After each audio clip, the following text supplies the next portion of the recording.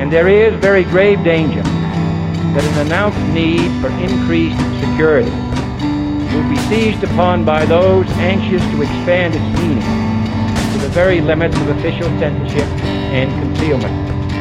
That I do not intend to permit to the extent that it's in my control. And no official of my administration, whether his rank is high or low, civilian or military, should interpret my words here tonight as an excuse to censor the news, to stifle dissent, to cover up our mistakes, or to withhold from the press and the public the facts they deserve to know.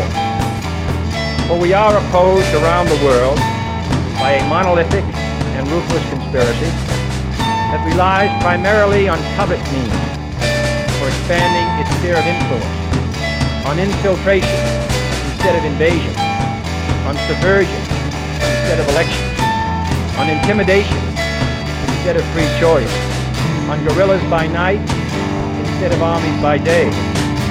It is a system which has conscripted vast human and material resources into the building of a tightly knit, highly efficient machine that combines military, diplomatic, intelligence, economic, scientific, and political operations. Its preparations are concealed, not published. Its mistakes are buried, not headlined. Its dissenters are silenced, not praised. No expenditure is questioned, no rumor is printed, no secret is revealed. No president should fear public scrutiny of his program, for from that scrutiny comes understanding. From that understanding comes support or opposition, and both are necessary. I am not asking your newspapers to support the administration, but I am asking your help in the tremendous task of informing and alerting the American people. For I have complete confidence